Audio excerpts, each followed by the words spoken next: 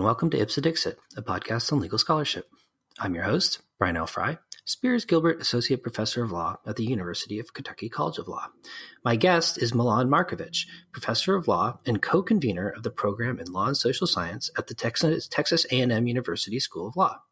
We will discuss his article, The Paradox of Minority Attorney Satisfaction, which he co-authored with Gabrielle Plickert, and which is published in the International Review of Law and Economics. So welcome to the show, Milan. Thank you. Pleasure to be here. Yeah, no, the pleasure's all mine. I'm really glad you sent along this paper, which presents a fascinating empirical study, which I found really intriguing, and I think there's a lot to be said about it. I wonder if you could start by just talking a little bit about what the study you conducted for this paper was designed to look at. What were you trying to study in this paper? Great. Well, my larger project and really a lot of my recent scholarship has kind of challenged conventional wisdom about lawyers and the legal market. So I wrote a paper in 2016, 2017, kind of questioning some of the use of statistics related to access to justice. And around this time, there was also a lot of discussion about the return on investment with respect to law school. And I'm very fortunate to be in Texas, which has a great state bar that is a Department of Research and Analysis. And what they enabled me to do was work with them and collect data from Texas lawyers on their income as well as various types of satisfaction.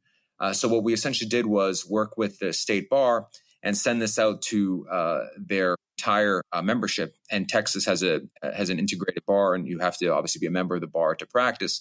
So we ended up reaching an incredible amount of lawyers, something along the lines of 90,000 lawyers. And received responses from a large number of them, over 11,000, well over 11,000. And there were two articles that we wrote using that data set, and there's a third coming out. But the first involves comparing lawyers before and after the recession in terms of their satisfaction. And we found significant differences, but that generally speaking, lawyers were still satisfied regardless of whether they began practicing before or after the recession. And this more recent article, The Paradox of Minority Attorney Satisfaction, kind of highlights something that we found very surprising when we were looking at the data, namely the very high levels of satisfaction among minority attorneys, particularly Hispanic and African-American attorneys in Texas. Well, so for this second paper, was that a subject you were planning to study when you did the data collection, or was it kind of an observation that grew out of the data that you gathered? We absolutely did not expect to write an article on this subject. We were just quite frankly surprised by the very high level of satisfaction that we saw among minority attorneys in Texas, which is really kind of counter to a lot of the narratives you see in the media, but also some legal scholarship. So this was purely a happenstance that we found this in our data, and we decided to analyze it more closely. Well, what would the reasons be to expect minority attorney satisfaction to be lower, or to there to be some sort of dissatisfaction? So I think it's no secret that the legal profession continues to have a major problem when it comes to representation of minorities in the profession. If you look at the percentage of Hispanic or African-American attorneys, it's really each group is at about 5%, well below what they are represented generally in the population. There's also been significant research, particularly in the context of law firms, showing the various challenges from outright discrimination to attrition, high rates of attrition from law firms, and as well very low representation in the partnership ranks in particular. So there was a large literature that we were familiar with that led us to believe that we would see some significant differences in satisfaction, and particularly that we would see lower satisfaction among minority attorneys. We did not find that. In fact, we found quite the opposite. Well, so maybe you could talk a little bit about how the study was actually designed. Like, what kind of questions did you ask, and what kinds of data were you gathering in relation to those questions? Yes. So there was a long questionnaire. This is something the State Bar had been doing on its own for a while, where they collected information about lawyers' practice settings. In private practice, for example, the size of your firm, what you do in the firm, and alike, your particular practice area. They also obviously have information from other kinds of attorneys, whether it's government, not-for-profit, in-house, and alike. Many of those questions were designed around income. We had them also include questions about satisfaction, career satisfaction, as well as satisfaction with the decision to attend law school. We also asked about debt, both the debt incurred as well as remaining debt, because we believe that debt likely relates to attorneys' levels of satisfaction. And the bar had always collected a great deal of demographic information in terms of your race, where you practice, the county, to be specific.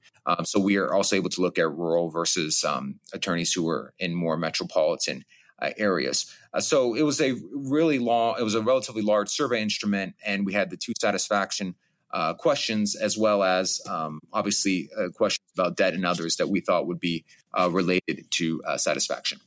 So, I mean, in general, what are the typical features or factors that correlate with satisfaction? I mean, I take it that making more money would presumably be more satisfying, and presumably less debt would be satisfying as well. Are there practice settings that are typically associated with satisfaction, and kind of what were your findings in relation to sort of what was causing, or what kind of factors were associated with satisfaction among minority attorneys? So that's a very big question, in the sense that when you talk about lawyers generally, and if you just don't separate out minority attorneys from lawyers generally, what you'll find is very much, I think, what you would expect. Debt lowers the odds of satisfaction. Making less money obviously lowers the odds of satisfaction. Practice setting is not as salient as you might think, largely because attorneys, to some extent, self-select their settings. So we do not find, generally speaking, that private practitioners are any more or less happy than other types of attorneys. That being said, there are some significant differences between minorities and white attorneys in terms of the drivers of their satisfaction. So what we found was that income is highly correlated with the satisfaction of white attorneys. But when you just look at the minority attorneys, and here again, I'm just talking about Hispanic and African American attorneys, income really does not correlate with their satisfaction. And here we were looking with satisfaction with the decision to attend law school particularly. Similarly, a variable I didn't mention, but that we also were able to track, is academic performance. Academic performance is correlated with your satisfaction with the decision to attend law school. However, that trend is really only noticeable with respect to white attorneys. So for white attorneys, the higher class rank, generally speaking, the higher your odds of satisfaction. That doesn't mean, of course, that every attorney who graduated at the top of his or her classes is satisfied with his or her career or satisfied with his or her decision to attend law school, but there is a strong correlation there. For minority attorneys, we did not see that correlation. In fact, we found that minorities' attorney satisfaction was much more elusive, in that it was hard to pinpoint the factors that were driving their satisfaction. Well, I wonder if you have any hypotheses about why these factors seem less salient to minority attorneys than they are to white attorneys, and whether you have any thoughts about sort of what might have been kind of missing or hard to see in the data that might be relevant to determining satisfaction among minority attorneys. So I think one of the problems we have with legal profession research generally is a real lack of data. Most of the legal profession research that has been undertaken, empirical legal profession research that's been undertaken, looking at things like incomes and satisfaction, generally speaking, looks at limited data sets. whether we're talking about graduates of certain schools, and there's been some fantastic work involving graduates of Michigan Law School as well as Virginia Law School, but those are two law schools. We have also had a heavy focus on lawyers in urban areas, the famous Chicago Lawyer Study that was updated in the mid-90s. But when you're only looking at graduates of certain schools or looking only at big cities, you're missing a huge percentage of the practicing bar. And as we all know in the modern age, it's very hard to collect survey data, particularly from busy people like lawyers. By working with the state bar, we were able to do that. So I think often what happened was we relied on anecdata. So you would have, for example, the media report on a small-scale survey of law firm associates, and you'd find that associates generally were miserable, and perhaps the minority associates were even more miserable. And there's generally, I think, a disproportionate focus on big law. I have nothing against big law. I was a big law attorney myself, but we have to remember that it's a very, very small part of the legal market. Far more attorneys work in solo practice or in firms with 2 to 5 attorneys than there are in big law. And I think we often lose sight of that. And focusing on big law, I think, leads us to form very strong conclusions based on very, very limited data. And in fact, in many cases, based on anecdotes. But even in big law, previous research hasn't found significant differences among minority attorneys vis-a-vis white attorneys when it comes to satisfaction. There have been some small differences detected, but certainly not the kind of differences you might expect on the basis of certain challenges, such as the underrepresentation in the partnership ranks and alike. So what we were able to do by looking at a much larger segment of the profession and looking at solos and looking at small firm attorneys, as well as the big law attorneys, is really get a good snapshot of minority satisfaction in the profession. And that's why I think we were able to find that their satisfaction didn't seem to be driven by income and did not seem to be driven by how well they did in law school, trends that were much stronger with the white attorney group. So, I mean, just so I have a better sense of it, I mean, it seems like this study was quite large and involved an awful lot of data. As a consequence, are you pretty confident that the results that you got in the study are accurate and representative of sort of what's driving attorney satisfaction? Yeah, so certainly I feel confident when it comes to Texas. Now, obviously, with survey data, the response rates are never going to be as high as you would like, particularly when you're surveying, 90,000 attorneys. That being said, when you have well over 11,000 responses, and what we were able to do is compare the demographics of the respondents to the state bar generally, and they were very close. The only real major difference was that younger attorneys were slightly overrepresented in our results, and government attorneys were slightly overrepresented in our results. And we ran various checks to ensure that our sample was representative. So, for example, one technique that you use is you compare the late responders to the early responders. That's a way to kind of measure and control for non-response bias. So we did that. And I think another advantage of our survey is the survey had always been done as an income survey. So we kind of smuggled the satisfaction questions in there. So it wasn't the situation where an attorney who was very satisfied or very dissatisfied would see, satisfaction survey, so I'm going to race in and answer it. So what we were able to do, I think, is really get a good cross-section of opinions from a large number of practicing lawyers in a variety of settings in all parts of the state that I feel confident reflect the views of lawyers in Texas. And my confidence is bolstered by the fact that our satisfaction results are consistent with some of the smaller surveys I mentioned earlier, including the very well done longitudinal study after the JD study. Well, so do you have any hypotheses about what factors might be playing kind of an unexamined or under-recognized role in minority attorney satisfaction? If minority attorneys don't seem to be responding to the sort of factors that seem to be most salient to white attorneys?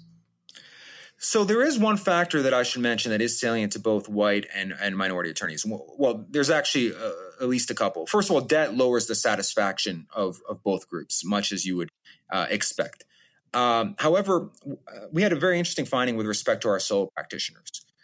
Working as a solo increases your odds of satisfaction for attorneys generally, but particularly for minority attorneys. We found very, very high levels of satisfaction among the minority solo attorneys in particular. And we offer a number of theories for that in the paper. But before we go into that, I think that in and of itself is worth kind of spending some time on, because the long-term narrative about solo practitioners has been that they've been under siege, that the economics don't work, that they're obsolete, they're going to be replaced by robots or LegalZoom and alike. If you just look at their satisfaction, there just really isn't any evidence for that narrative. And as I said, minority attorneys are particularly satisfied. Now, when it comes to why we might see differences between white and minority attorneys, I think you always have to be careful to not paint with too broad a brush and to kind of not get too far ahead of your data. But we do think that there are likely both values that predate the entry into the profession, as well as socialization in the profession. And I'm happy to kind of elaborate on both of those. But I do not want the solo point to get kind of missed here, because most of the rhetoric we hear about solos, unfortunately, is very negative. And we just did not, from a satisfaction perspective, find support for that. Mm-hmm. Well, which kind of practice sizes or kind of practice contexts were least correlated with satisfaction? In other words, if you want to be happy, what shouldn't you be doing? Yes. So I think the main point is most attorneys are satisfied. And, we do not find a strong link between firm size and satisfaction. That being said, what we did do is compare people in various roles. So we compared solo practitioners to associates. The associates was a control group, and we compared associates to counsel, managing partners, equity partners, and alike. And what we found was that actually being an equity partner, when you control for income and other things, does not increase your odds of satisfaction. But working as a solo does, and that's across the board. And then we've obviously discussed how it seems to have a particularly large impact on minority solos. So I would say if we're trying to look at the things that make lawyers unhappy, obviously debt increases the odds of dissatisfaction. Working in a non-law capacity, that's something we don't spend a lot of time on this paper, but we spent a little bit of time on in our previous paper. That increases your odds of dissatisfaction. And then, of course, there are the differences between white attorneys and minority attorneys. So for white attorneys, making little money is going to lower your odds of satisfaction, whereas that does not seem to really be affecting the minority attorney satisfaction. So maybe you could talk a little bit about the kind of social and historical factors that you suggest might be playing a role in the sort of unexpectedly high levels of minority attorney satisfaction. So we offer a critical race perspective on kind of the legal profession. And why we use that lens, I think, is when you're discussing a profession that really until relatively recently, really until the 80s, was very much dominated by white men, you have to start questioning the way that the hierarchies are formed. So I think one of the reasons perhaps our result might seem surprising, and maybe even was surprising to us, is because we took the hierarchy, and much legal profession research does this, not to even mention the media coverage of this. You take the hierarchy for granted, that it's a given that everyone should want to or does want to work for the most elite firms, the Cravats of the world and alike. So that is your baseline. This is the pinnacle of the profession. Everyone should want to and does aspire to work for the Cravats of the world.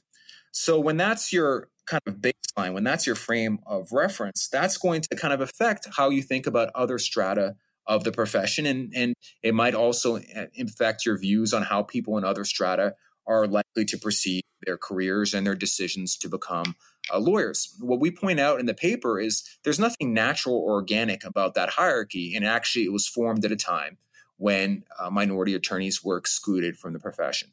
So one possibility we float in the paper, and I think that we feel strongly about, but certainly requires more research, is that minority attorneys were never invested in this hierarchy.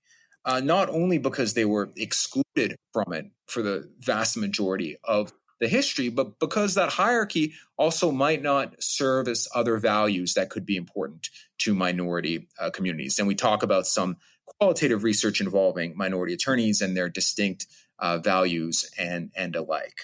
But separate from I think the questioning of this hierarchy is, we know that people come to law school for different reasons.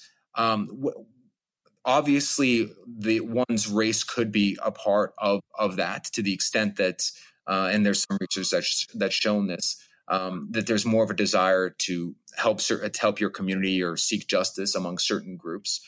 And we also know within the socialization process, both within law schools and subsequently, that different forces are at play, including the dearth of mentors, right? Both within law schools and the profession generally. So all these factors, I think, could shape distinct values and distinctive ways of thinking of careers that are reflected in our data. But of course, I think that additional qualitative research needs to be conducted to kind of support these intuitions.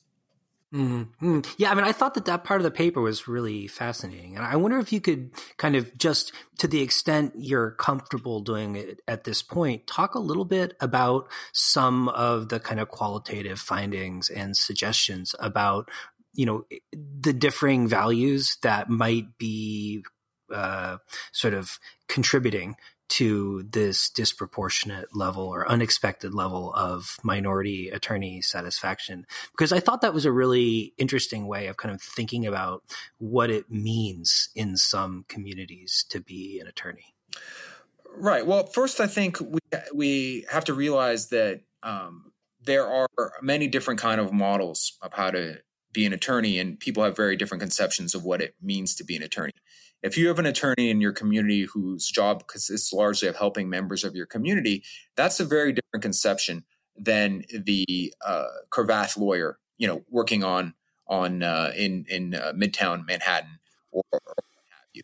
And because of some of the history that we cited earlier, for minority attorneys, they're not often going to have that model of the Cravath attorney, again, because they were largely excluded from the profession, particularly the upper echelons, the alleged upper echelons of the profession, for much of American history. So that's going to kind of affect the way you think about lawyer and the lawyer's role in society.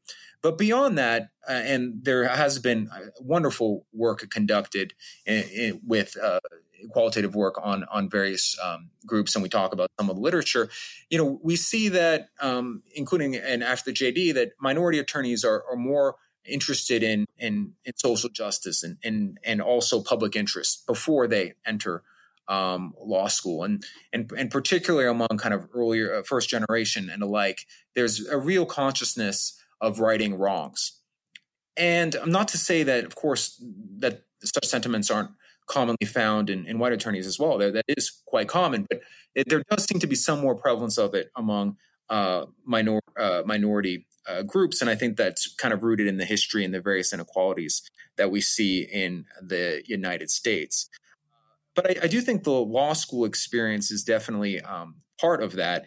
There has been a large literature kind of examining this notion of public interest drift, that when law students come to us, right, they're all want to, not all, but many of them want to change the world and fix the world, and they're really committed to justice. But by the time we're done with them, and I'm saying this as someone who does teach corporate law course on occasion, they are much less interested in social justice. And even to the extent they're still interested in it, they try to reconcile their passion for public interest justice with some kind of career in the corporate law sphere.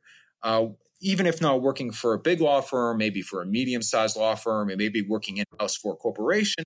So they try to reconcile that kind of desire to help the public and to advance social justice with this kind of pull they feel to go into these more lucrative sectors of the profession that also, by the way, supply many of the leaders of our profession. I mean, think about the Supreme Court, the backgrounds of those folks. Think about the background of federal court judges. They're not, generally speaking, solo practitioners. They're not, generally speaking, public defenders.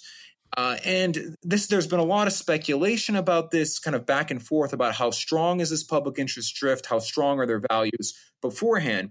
But what I think is interesting and certainly worth exploring is maybe socialization works differently for minority students when compared to white students, and there could be many different reasons for that, including the dearth of, I think, minority faculty, right? So to the extent that law schools are indoctrinating students in a corporatist orientation, the fact that we have a dearth of minority faculty might make that indoctrination less effective. Now, I want to be very clear here. This is speculation on my part, but I do think that much of the public interest drift literature is focused on white law students, and much of it is very much dated.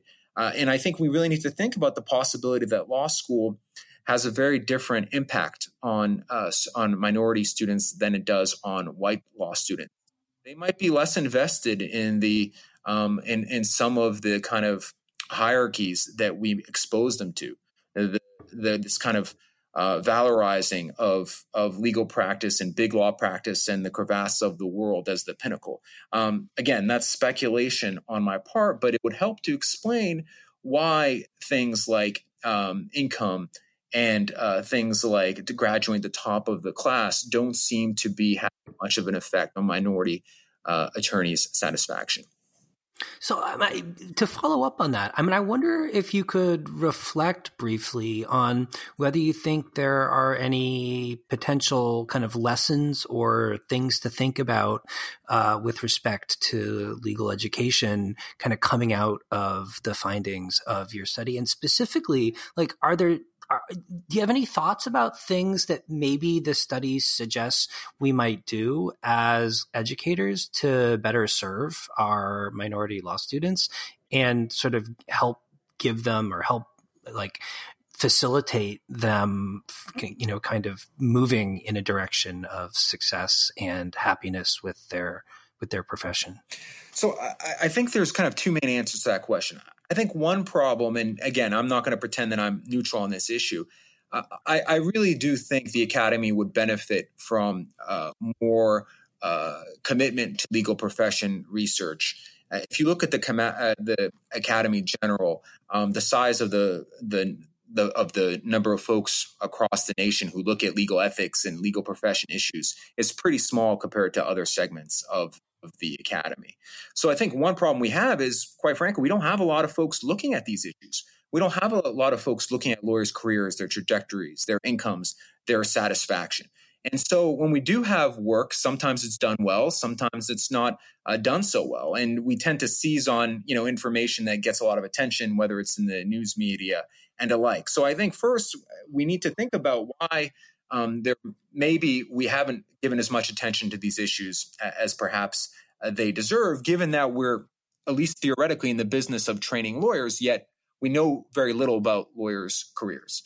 Now, that is admittedly one of my hobby horses, so I'll quickly get off to kind of answer the second part of your question. I think the biggest thing we can do, and I think we're all guilty of this, is listen, and not assume. Right? I think particularly given the backgrounds of law professors, we kind of assume implicitly that anyone who can work for a big law firm not only should, but wants to. And that's going to open up all these doors, and that's going to be very integral to this person's career. And in many cases, it might be. And as we point out in the article, for minority attorneys, big law opportunities can open a lot of doors and can allow them to accumulate social capital and to move to other areas of the profession that they might find more rewarding. But we shouldn't just assume that that's the path for everyone. And I mean this for both minority students and white law students. We shouldn't presume, and I don't think we're really in a good position to assume based on our lack of connection often to the profession, that we know what direction our students should go in. So I think we need to kind of listen to them and expose them to a number of different career paths. And I can tell you that I think we've been pretty derelict in this regard. I think it's conceivable that students go couple years in law school without knowing what an in-house counsel is or does. I think it's conceivable that law students go throughout much of law school without actually interacting or hearing from a solo practitioner in any meaningful fashion. So I think we really should expose our students to more segments of the profession and also make clear to them that their first jobs are not going to dictate necessarily the rest of their careers. So a combination of listening to our students and kind of what motivates them and their values and exposing them to the incredible diversity of career paths, I think could make legal education stronger and really help our students. And I think we have quite a ways to go in those regards. So, Milan, as I understand it, you're, among other things, interested in the kind of professional values of lawyers and how we might sort of rely more on those professional values to improve the quality of the legal profession. I wonder if you could talk a little bit about how this project might fit into your larger project, kind of thinking about the values of lawyering. I think that lawyers often get a bit of a bad rap. And because they get a bit of a bad rap, I think there's lack of attention paid to the many important functions we serve. So everyone, of course, understands the notion of lawyer as zealous advocate, or if you prefer, the lawyer as hired gun. But, even for white attorneys, yes, income affects their satisfaction. But the notion that lawyers are so money hungry that they're going to abandon their commitment to the profession and that they're not going to, for example, do things like check their clients' excesses, I think is questionable. Lawyers are motivated by a wide variety of things. As our research shows, it's not just purely a matter of income, right? It's not just purely a matter of becoming an equity partner. And in fact, if you do become an equity partner, you're not necessarily at higher odds of satisfaction than others. So I think there's a lot more going on in terms of how attorneys conceive of their careers. That I think allows for the possibility that attorneys, if we take our values seriously, can do things like try to effectuate compliance with the law. And this has kind of been a longstanding problem with the profession. And every time there's a crisis like Enron and the like, we kind of wring our hands and say, why aren't lawyers doing this? Why aren't lawyers doing that? And we kind of say, well, lawyers are just hired guns and alike. But I think there really are many different kind of modes of lawyering. And perhaps by understanding that other modes of lawyering besides just the hired gun can bring satisfaction, I think there's the real possibility to have lawyers engage in ways with their clients, whether it be government or individuals or corporations or what have you, that make everyone better off. So I would tie this empirical research as kind of giving us a much more nuanced look at what motivates lawyers, at least from a satisfaction perspective, which opens up possibilities for lawyers to serve as other things than strictly hired guns. Awesome. Well, Milan, thanks so much for coming on the show today. I really enjoyed talking with you about this fascinating empirical research, and I look forward to reading your subsequent work from the same data set. Well, thank you so much. We do have an article coming out that actually looks at gender and particularly high-achieving women in the legal profession, and it's a real treat to talk about this. And obviously, I have way too much passion when it comes to studying the profession, and you're just doing a great public service by exposing folks in the academy and outside of it to all kinds of different research. So thank you for the service you provide to us all. Thanks, Milan. I appreciate it.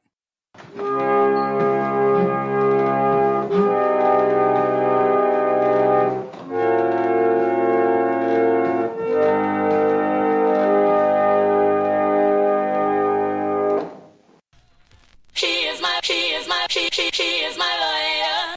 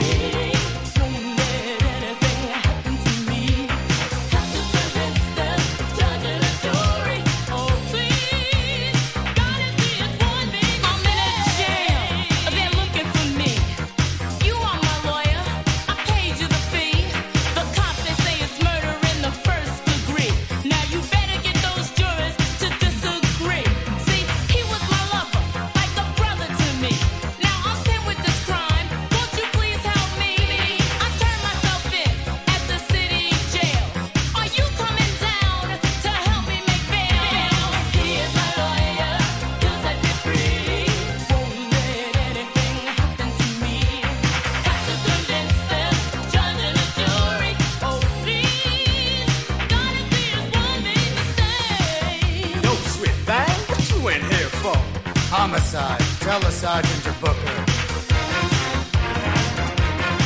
Why don't you bring her down to my cell? Strip for a search and down the hall to the shower. Come on, honey, come right over here. Oh no, here comes the boost. The lawyer's here. Baby, you only paid me 10G. Don't give me that lip about the fee. I paid your bail. That was over $100,000 in cash. And you're gonna be out of this joint in a flash. The facts, I got them under control. And you're gonna get out of this hole. We're gonna win this case. You're never gonna take the stand. Because I figured it out. The killer was really a man. So relax that pretty little face. You're gonna be back in Champagne and Lace. He's my lawyer, he'll set me free. Won't let anything happen to me. Got to convince them, the judge and the jury. Oh, please, gotta see us one big stand. I'm the DA. You must convict her today. An eyewitness saw the act. There's no question of fact. Don't just sit there. Give this killer the chair. Your Honor, she is guilty. May it please the court and the jury too. It's the crime of illusion. That's what's in front of you. My client is innocent. She's got the perfect alibi.